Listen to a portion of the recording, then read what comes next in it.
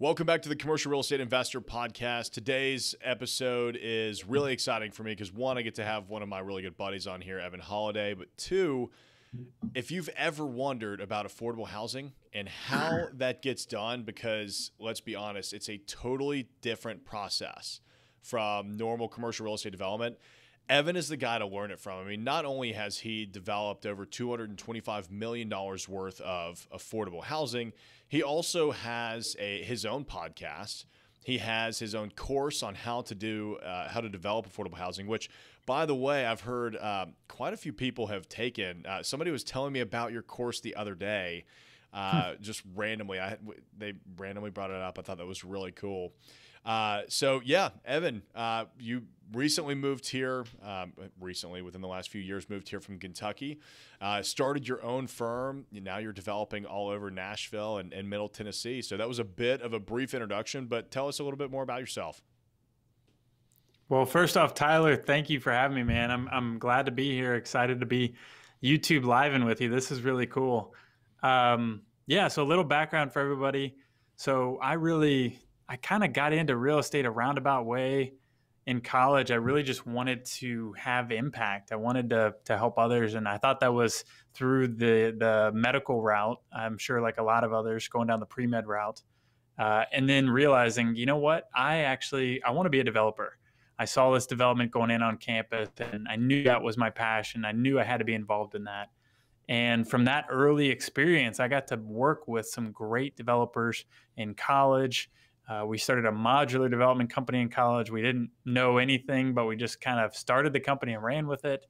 That led to really today what we do is we specialize in and build workforce, affordable, and really what we like to call is attainable housing, something that's attainably priced for families that are really the backbone of our economy and our community, and building it with quality, building it to last, and also building something our residents can be proud of. And we're also now getting into more mixed use development, which I'm really excited about because I think that's kind of the future of development. Yep. I think that's where everybody really should be thinking about is say, hey, how can we make this into a more global community instead of just our single community or our single development or our single asset, thinking about, hey, how does this play into the overall community and how can we make multiple uses out of one development? We're also venturing into quite a bit of sustainability now, really trying to push the envelope on sustainable and attainable housing in the same development.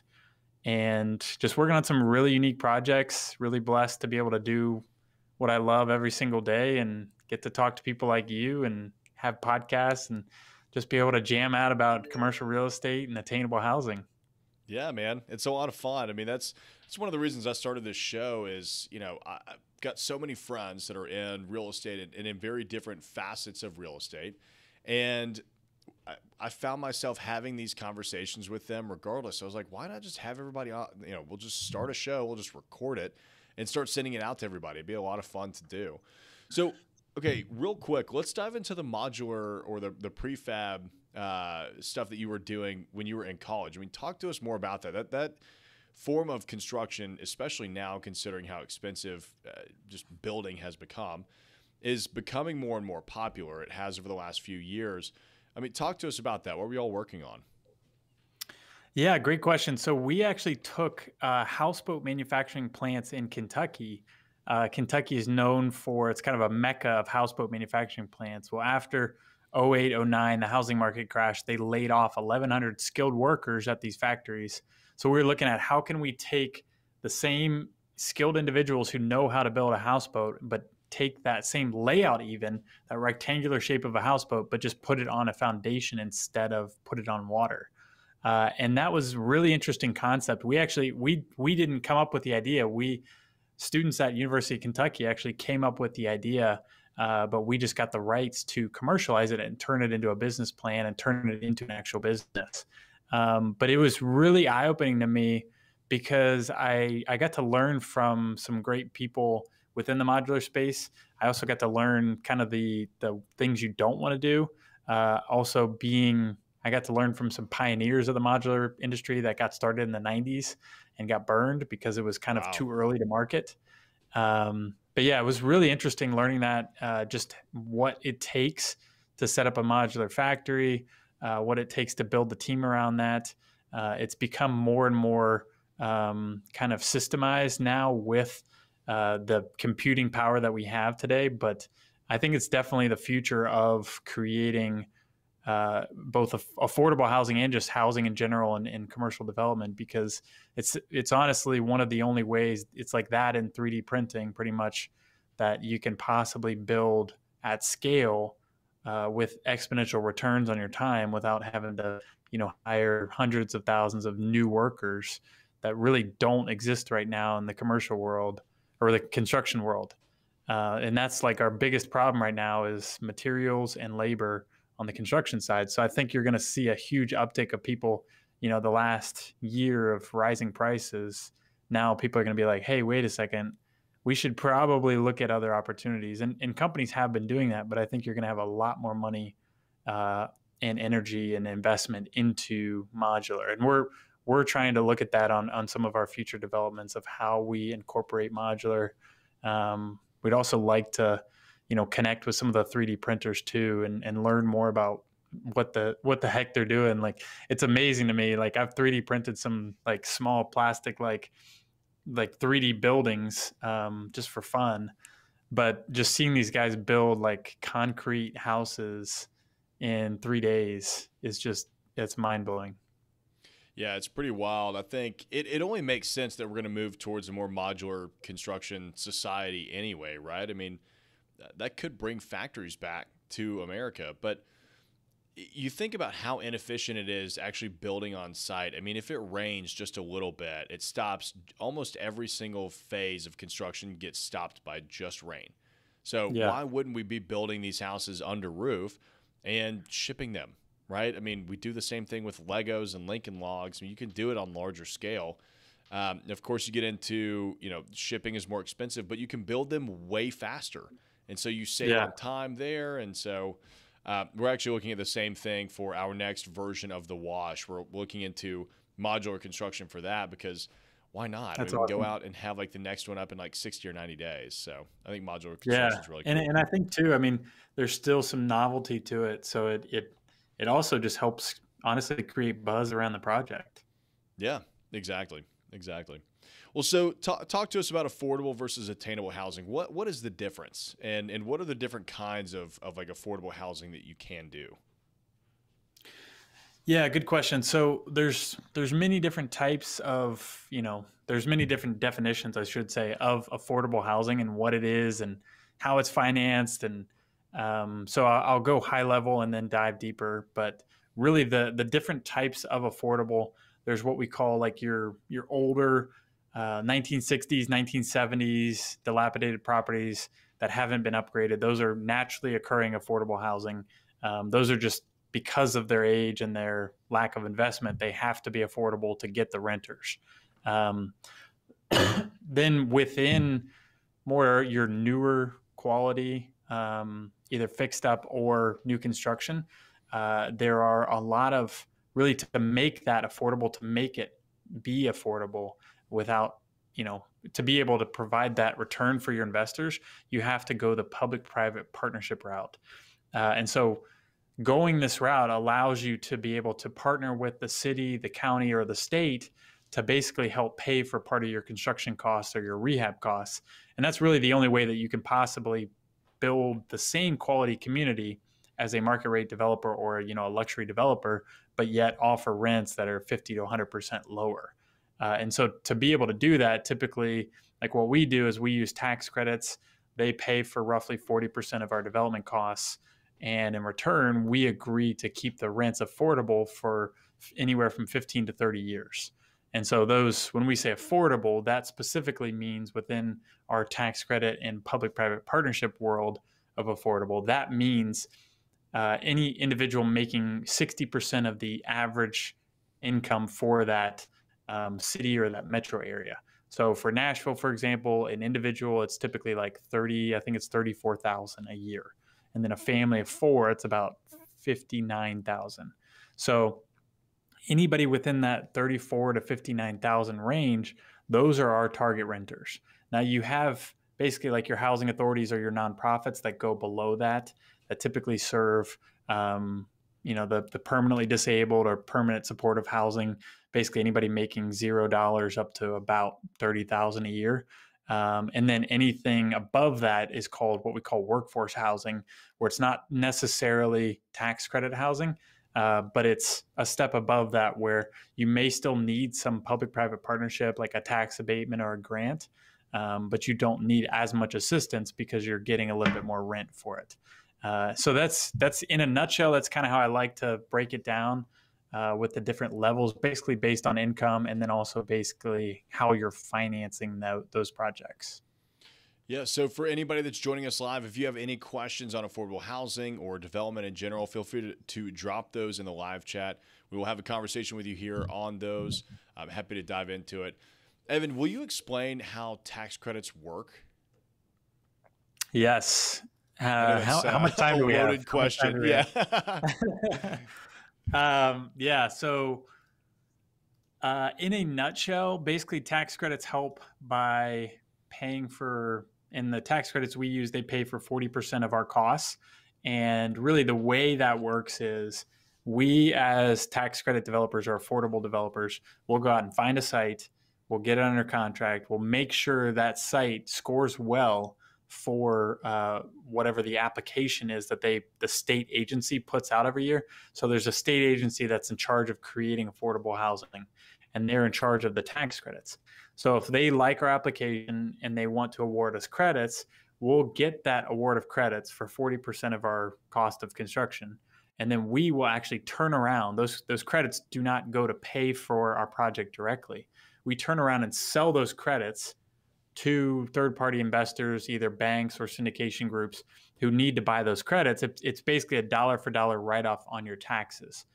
And so banks who make a bunch of money over here from other income streams need to offset that to pay lower taxes. So they look at saying, hey, I can basically buy $1 of credit, and in return, I'll give the developer and the project 90 cents on the dollar. So if we get $10 million of tax credits, they'll give us $9 million of cash that we can go to then pay for the development. So they get tax credits for the life of the project. In total, it's about $10 million of credits in this example. And then we get about $9 million during construction that we use to help pay for the development. So, and really the interesting thing about credits is you take everything you know about like commercial real estate investing and, rate of return and return on equity and cash on cash and IRR, you take all that and you literally like throw it out the window. Yep. Because our investors don't care about that at all. They have return metrics, but it's all based on literally time value of money of when their credits are coming in versus when they're giving us cash equity at the beginning. There's no cash on cash. There's no IRR. It's a whole different world, and they actually don't want cash flow. So we as the developer get to keep all the cash flow. We just don't get the tax benefits. So we don't get the tax write-offs. We will do the cost segregation study, but we don't get the benefit. Our investors get 100% of that. And then they get all the tax credits. So it's a really interesting model. We get to collect a bigger developer fee because of that. And also because the state agency basically says, hey, this is a long, cumbersome process. There's a lot of rules and regulations. So if you're willing to put up with that, we're willing to give you a developer fee that's larger than a normal market rate development. So why would an investor not be interested in ROI or anything of that nature and just want to take the dollar for dollar on their taxes? Yeah, great question. So really at the end of the day, they're making a return right out of the gate because they're buying credits that are worth $1. They're paying 90 cents. I mean, really the market fluctuates right now. The market's at like 86 cents per dollar in Nashville. It varies based on city and region and who needs credits. But we're giving out dollar credits and they're giving us 86 cents on the dollar. So from the very beginning, they're making returns. And then they're getting all the losses and depreciation. So they do have return metrics. It's just not the same way that, a normal investor is going to look at cash on cash and IRR and, wanting you to sell the property in 5 years to maximize their returns. they don't have any of that on the sale side. They actually really want to get out of the deal once they get their tax credits and their losses. Yeah, the losses and depreciation was what I wanted you to really touch on, because it's interesting. I mean, this year was the first time that we've started hearing from investors, hey, and this is on normal commercial syndications, right? Like, we don't do Right. anything affordable, where they're saying, hey, we don't want any cash flow. We want to participate solely in a higher share of the depreciation and losses. And it's because these investors have other projects that are so successful, they just don't want to pay taxes. Right. Yeah. And so they'll go out and they'll do, these affordable housing developments with, people like Evan in order to help shield that income, which, again, is one of the beautiful things about investing in real estate that you don't get out of any other asset class. Yeah, honestly, it's wild, especially with new construction. You basically can, with bonus depreciation, you can write off 100% of your site work year one. And so that's significant. I mean, we're doing a project in East Nashville right now. We're about to close, and I think our site work's like close to $4 million. So year one, they're getting a $4 million tax write-off. And year one, they're probably going to put in, the first year of construction, they're probably going to put in $4 or $5 million of their cash equity. So they're literally going to net a zero on their taxes. I mean, they're not even making any money. They're just putting money into the deal. It's pretty amazing. Yeah, we had just the write-offs and appreciation, the power of that alone is outstanding. We had a client build 144 apartment units down in Brentwood, and the first year they cash flowed over $1 million, and they were able to show a $500,000 loss. So, obviously that's going to carry on into year two. Well, they also have more depreciation and losses for year two. So then that carries into year three. I mean, we talk about this on our Wednesday live streams with underwriting, because we always show cost seg alongside our underwriting projects. It's amazing how powerful that can be. So walk us through the process of doing an affordable development. So, are you going out and sourcing these sites? Is the government bringing you sites? I mean, let's assume that the audience has no idea how affordable housing works. Yeah, good question. So really from the beginning, we take a kind of an A to Z developer approach where we pretty much do everything. So we work with brokers. We've worked with Tyler before. And we basically scour a region that we know we want to develop in. We figure out what the certain metrics are. Like we look at the income growth, we look at the rent growth, we look at the population growth, we look at certain job drivers, and we figure out based on that which markets we want to be in. We also take into account kind of an intangible that most of your other developers that don't do affordable may not look at or won't look at all, actually, and that is, do cities actually support affordable housing? Because a city could have all the demand in the world, but if you don't have city leaders and city council members who support affordable housing, then you might as well just, pack up shop and move on, because you really can't get much done within the affordable world without political support, number one, and number two, financial support from your local government. So Tyler, you and I have talked about this. That's so important to have your council member on board with this, because it's really like it takes a village to get these deals done. That's why I seek out council members who are 100% supportive and understand the need for affordable and how it's going to actually benefit the people that they know and they talk to every day in their community. So that's one of our biggest criteria.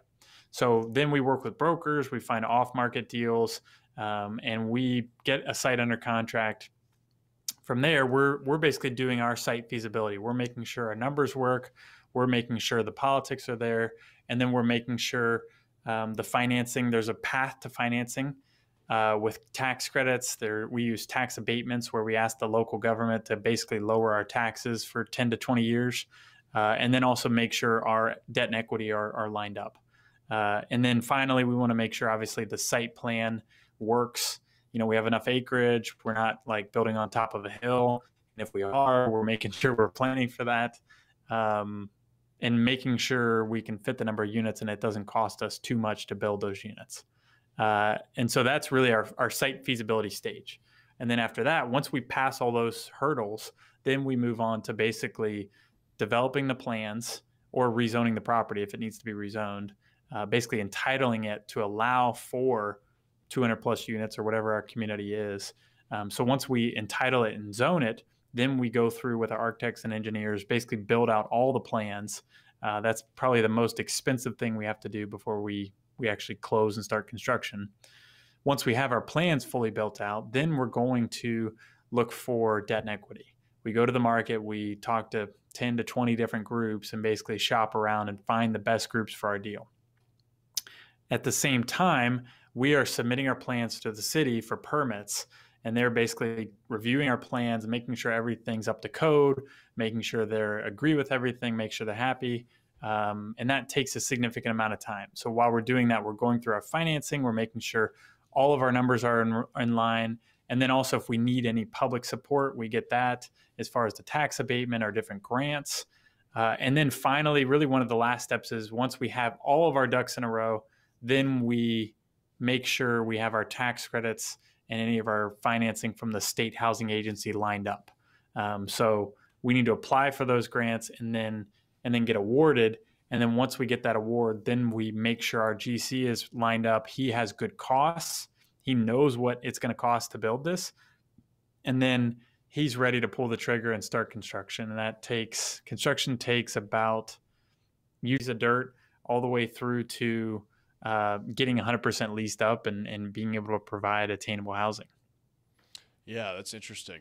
Okay, cool. Well, that is a hell of a process. We're going to have a lot to unpack on that. I wrote down a bunch of questions. Looks like Danielle has a question too. She's asking, so in this example you're giving, you're setting aside 100% of the housing for affordable rents? Yes, that is correct. So that's a great question, actually. So it's interesting the way the tax credit program is set up. It's basically encouraging 100% affordable development. And so we're basically catering to the program and catering to our investors. Our investors prefer 100% affordable. But we will do, like we're working on one right now where we have one part of it affordable mixed use and then the other part is market rate. So, and it's all within the same city block. So within that one block, you have people making zero income all the way up to people making, 100% or more market rate incomes. So what do you think is better? Do you think these more mixed income communities are going to be the future of affordable housing development? Do you think that they're going to continue on with more of these 100% affordable developments? I mean, what are your thoughts on that? Yeah, I think, it's bizarre because the way they set up the program, and without getting into way too much,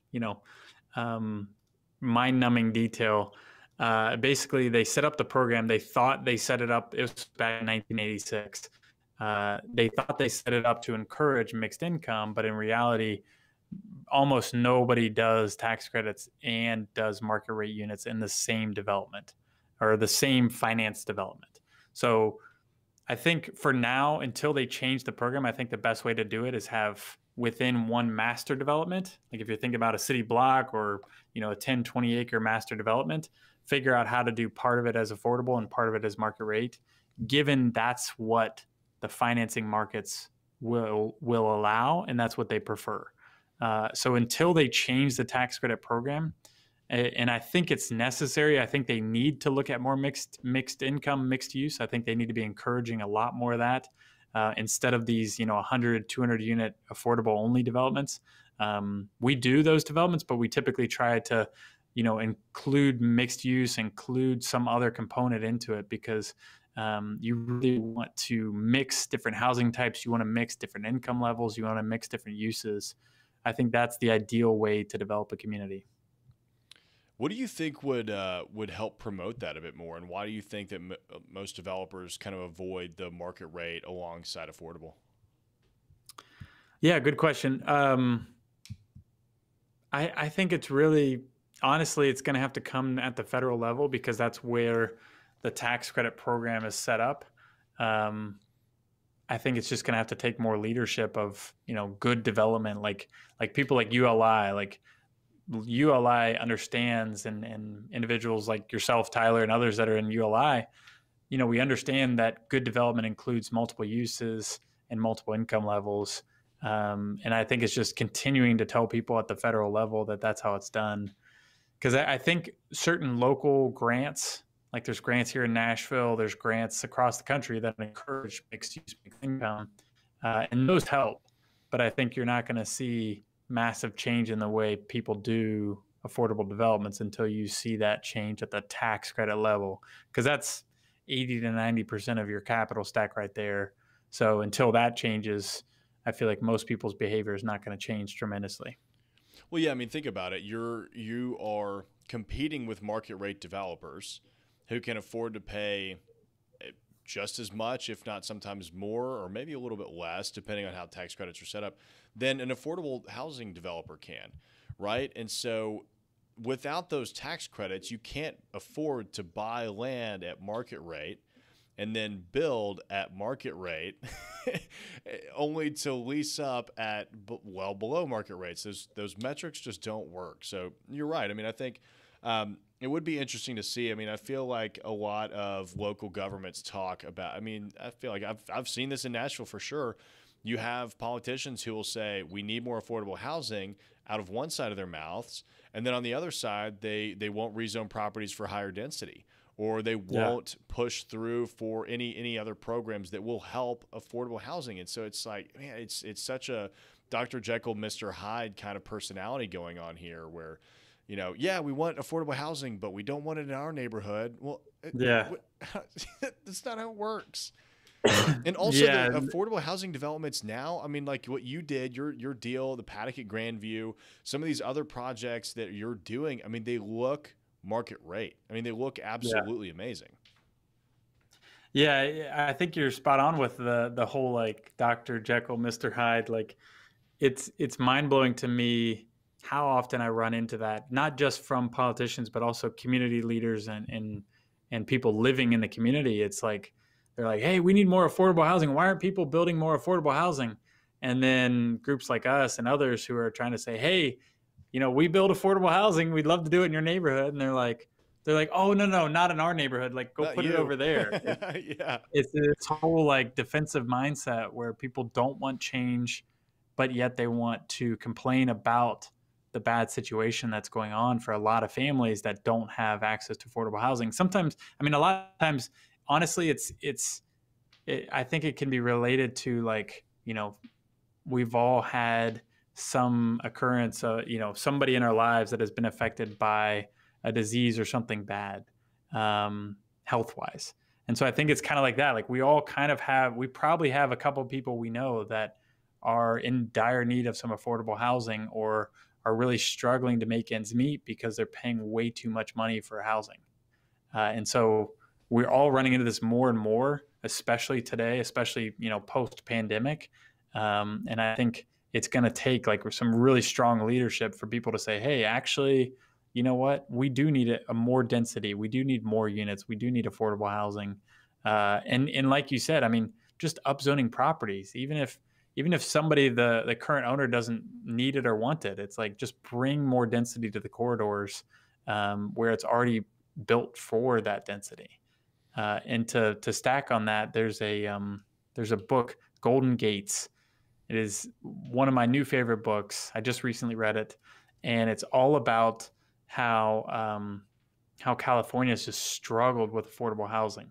I mean, they're literally in the worst situation of any state in the country, and they've tried to solve, but they've just done, it's kind of like one step up, two steps down. And it's a really interesting book of how they wanted to encourage, density on corridors. They wanted to provide all this funding, but really they provided like billions of dollars in funding. But somebody did the math. They're like, if you estimate a certain amount per unit, it's like, we're going to need literally $500 billion, which is like 3 times the state budget in 1 year. And we're going to need that every year. And so you can't just throw money at it. You have to actually make changes as far as the way we think about how we design our cities. I just bought that on Audible, by the way. That's what I was doing here on my phone. Nice. That's great. I didn't even know. That's one thing that we've got to start doing on this show is start getting book recommendations because that's awesome. Like that's Walkable City by Jeff Speck was a groundbreaking, like Yeah. life changing book for me. And by the way that you were describing, that book, it sounds like it could be a very similar thing. So by the way, guys, that is Golden Gates: Fighting for Housing in America by Connor Doherty. You can get it on Amazon. They've got it on Audible. Look, Evan knows what he's talking about. I would highly recommend getting that book. Speaking about density on the corridor, Nashville recently, over the last year or so, actually, or 2 years, did actually do something very positive in terms of density along a corridor on Dickerson Pike in East Nashville, my neighborhood. They did the Dickerson North and the Dickerson South corridor studies and actually went through and increased the allowable heights and therefore density along the corridor in order to kind of accommodate what the neighborhood sees as the future potential for that side of town, which has sparked a significant amount of development over there, which is only going to make the neighborhood better. So, it's exciting to see what's going to come from that. Just with the city kind of almost taking their own initiative to go through and say, hey, you know what? This is a corridor where we can actually afford to and need high density. Let's see how that works out. We've got a question here from Damien.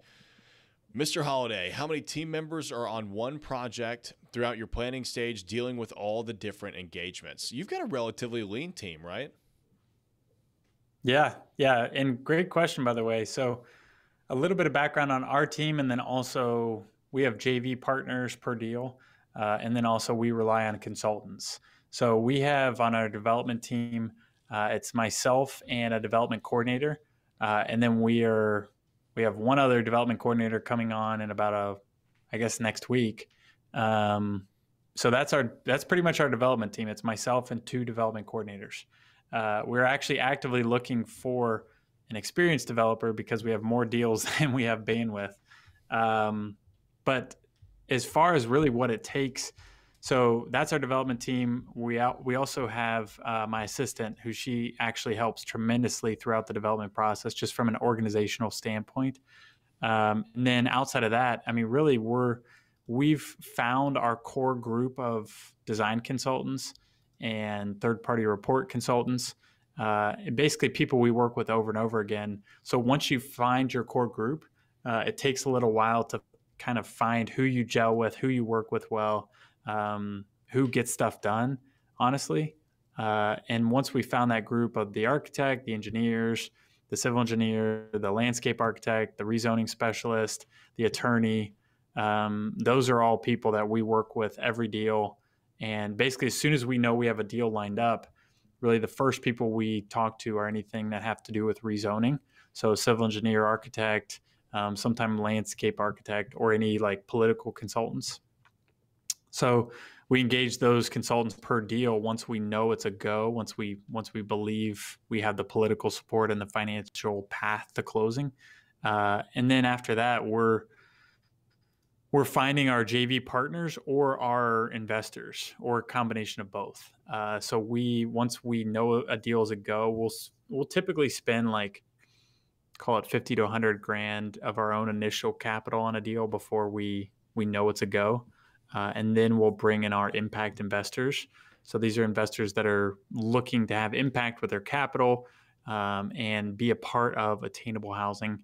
And so we raise capital from our impact investors, typically anywhere from $1 to $3 million. And that helps us pay for the architect, the engineers, the land deposits, many different things along the way to get these deals done. And then simultaneously, we'll bring in our JV partners, typically individuals that can sign the loan guarantees, that have high net worth, high liquidity. They help make sure the banks and the investors are happy. And they're, have some guarantees behind what we're doing. And so once we have them on board, then we bring on property management groups, the GC. Sometimes we have construction consultants. We have Energy Star consultants. It honestly takes a village to get these deals done. And then that doesn't even mention the financing side. Like we have the debt team, we have the equity team, We have bonds. We do tax exempt bonds. So there's people like attorneys and consultants that specialize in how to use tax exempt bonds, which accompany the tax credits. I'm trying to think what else. I think that's about it, but it's just amazing. Like we get on our closing calls for deals and there's like 30 people on there. I'm like, where did all these people come from? And it really does Just take a stacks village at the up. end of the day to get these deals done. Yeah, that's amazing. That was going to be one of my questions. So how does the debt and equity work in these projects? Because you've got, and this is another thing I want to get into. You talked about tax credits, you talked about abatements, you talked about grants. So what does your capital stack actually end up looking like? Yeah, so our typical capital stack looks like 40% tax credits, and we call it tax credit equity because that's actually just cash that we're getting in return for the tax credits. So 40% tax credits, 50% is a loan. So it's interesting because it's technically 90% loan to value, but it's 50% loan to cost. And that's because, again, you're significantly lower rents. So we're building a brand new building, but we're half the rents. So our loan to value is about 90. Our loan to cost is 50. So it's 40% tax credits, 50% loan. And then the last 10% is a combination of different sources. So we'll either get different like local grants, sometimes loans from local governments or governments. And then also we'll put in our own equity or we'll defer part of our own developer fee. That can be considered our equity. And then finally we can do tax abatements from the local government. And then we can basically, by lowering our expenses, we raise our NOI so we can borrow more funds in our loans. So we basically get additional loans. So, on a 200 plus unit deal, let's say a pilot is worth over a 10-year pilot, it's worth $2.5 million in additional loan proceeds. So it's very valuable even to just get an abatement on future taxes because it's typically one of your biggest expenses. So that's typically our capital stack is 40, 50, 10. And it's really interesting deals. It's not for the faint of heart to be able to put all that together, but it's a lot of fun. Yeah, I mean, what's your average timeline for one of these deals? Because it takes forever to go through a rezoning or to go through the tax credit process. I mean, what does it even look like before you start going out of ground? I usually tell people our average timeline to close and break ground is about 2 years from getting a site under contract. And so it's just because there's so many moving parts, like we've kind of dived into. It's just so many things we have to do. From even rezoning will typically take us 6 to 8 months minimum to be able to rezone property. And then you add in the tax credit approvals and all the reports and all the third parties. We have to get permits. Our investors will not let us close without building and site permits, which is kind of a pain as well because sometimes permit office can just be really, really slow or really backed Yeah, up. So yeah, I would typically say about 2 years. that's crazy. That is a labor of love, that's for sure. Jennifer's saying we need more 4 and 5 bedroom units in big cities. They just don't make them anymore. What are your thoughts on that? Because we've seen a trend of, hey, we're moving towards these studios and 1 bedrooms. In commercial, we've seen a trend of, we're going down to 150 square feet per employee. I mean, it is starting to get pretty small. I mean, are you seeing a demand for multi bedrooms in these types of units? Yeah, that's interesting. We've always thought about 4 bedrooms for families, like 4 bedrooms and 5 bedrooms for families. And there is definitely a need for that. I know some grants have even like put out extra scoring points, basically like an incentive if you do 4 and 5 bedrooms. So I know Interesting. there's a need for it. I'm not sure if the person asking the question was talking about family specifically or like 4 to 5 individuals sharing a room. I think that would also be a smart way to do housing, almost like co-housing or single room occupancy housing. We're doing that more specifically with a substance abuse recovery nonprofit, where that's part of their services. Is we're basically building 4 bedroom units where 2 people share a bathroom and they all share a kitchen and a living room. And that's a way to basically provide housing and provide a community aspect for all the individuals going through the program. So we're doing some 4 bedrooms, but we're not doing a lot of them, just because really we've seen the biggest demand at ones and twos, and if you're really downtown studios. But yeah, I think I agree with you. I think there's a need for it, and it is becoming tough because, especially on the apartment side, you're really not seeing that anymore. So I know it's interesting because we need more, but there's not really much incentive for developers to build it. Yeah, I mean, on the apartment side for market rate, I mean, we're looking at projects and I'm trying to figure out, okay, well, how can we get away with no 3 bedrooms?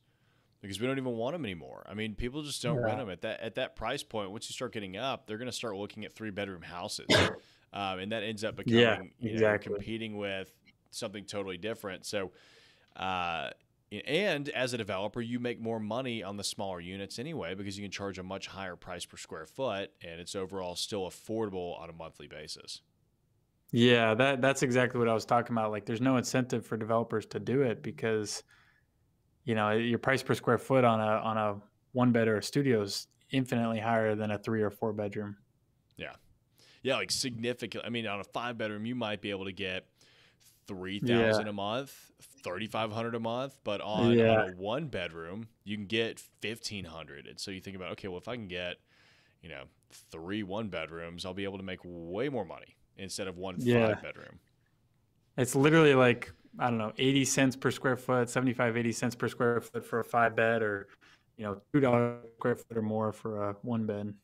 Yeah. I mean, it's amazing how quickly the price starts to jump up. So, Evan, Nashville has a deficit of 30,000 affordable units by, 2025? It's probably going to be a lot more than that by the time 2025 actually gets here, considering how long it's taking everybody to build. And they didn't plan for Oracle and Amazon coming in. No, yeah, that was before those two announcements. Yeah. What do you think is the future of affordable housing?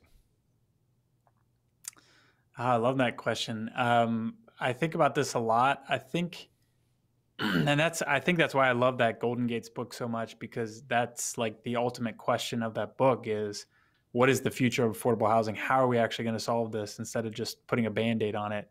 And I think ultimately it's going to take way more density. It's going to take way more quicker to market ability to bring units and at a lower cost. So I think those 3 things are really scary to a lot of people. Typically people living in single family homes in more urban areas who don't want to embrace density. I think that's one of the scariest things out of that whole thing is, like, we have more people living in cities than we ever have in the history of the United States. And yet we're not building at all. Our building is like flatline almost, but our urban population is literally skyrocketing. And so the only way to actually, we're basically like trying to stay above water. We can't even stay above water. And now we're just adding more people to more cities. So the only way you can do that is literally by just adding more units. It's just a supply and demand issue. But the only way you can do that is by building density. You can't solve this by building houses. You can't solve this by building 1-story or 2-story buildings. You really have to bring density. And I know a lot of people don't want to hear that because they're like, well, I kind of like my neighborhood. And, we live in a single family house. But I think embracing the idea of density and also expedited permitting, lower costs, doing whatever we need to do to help affordable housing become a norm and not like a stigma. I think those things are really what I would point to and say, hey, if we could make this the norm of, like, hey, affordable housing is real, it's needed, and it's nice. And think of ways to actually make it expedited and more dense, I think we'd get maybe halfway there. Yeah, I mean, you're right, man. I mean, just over the past year, 2 years, been studying affordable housing, been studying walkable cities. What makes a city great, urban development, and single family housing is pretty much the worst thing that has ever happened. Like suburban sprawl is the worst thing that has ever happened to America. And it's really interesting when you start to dive into that and see all of the side effects that came out of it, including, non-affordable living, right? It's just, think about it. If you're going to build one house on 1 acre, you've taken 1 acre of land. Now the next person has to go on the other side of you and then build their place. And then you've got another acre that, it's just, as opposed to, here in East Nashville, there's an apartment complex that has over 250 units on, I think, 2 acres. It's like, why wouldn't you? That makes more sense. Everybody can live in a much nicer area. You get all these walkable amenities. Why wouldn't you want to do that? And I get it. You have kids or whatever, but still, it's at least food for thought and something to think about. So, Evan, what if somebody is looking to learn more about affordable housing, if they want to check out your podcast, your course, anything like that, how can they find you? Yeah, thank you, Tyler. The best way is starting out is go to our website. It's www. Did I say 4? That was 4, 4 W's. 4 W's. No, just go to evanholladay.com. That's spelled Holladay, Holladay. And there you can find links to our podcast, Monumental Podcast. That's where we interview. We had Tyler on. Well, it was about 1.5 years ago. Yeah, it's been a hot minute. One of the earlier episodes, yeah. Yeah. And basically thought leaders, entrepreneurs, leaders, real estate investors making massive change and making a monumental impact. And so you can check out the podcast. You can also check out our affordable development company, Holladay Ventures. And also if you're interested in impact investing with us. And then finally, our coaching mentoring program is called Affordable Development Mastery. You can find that at evanholladay.com as well. Awesome. Evan, thanks so much for being with us, man, and talking about affordable housing. That was awesome. For those of y'all that are listening to us or watching on YouTube, don't forget to like and subscribe so you keep getting these kinds of interviews directly to your YouTube page. If you're listening on the podcast, please rate and review so that we can keep bringing this content to you all, and we will see you next week.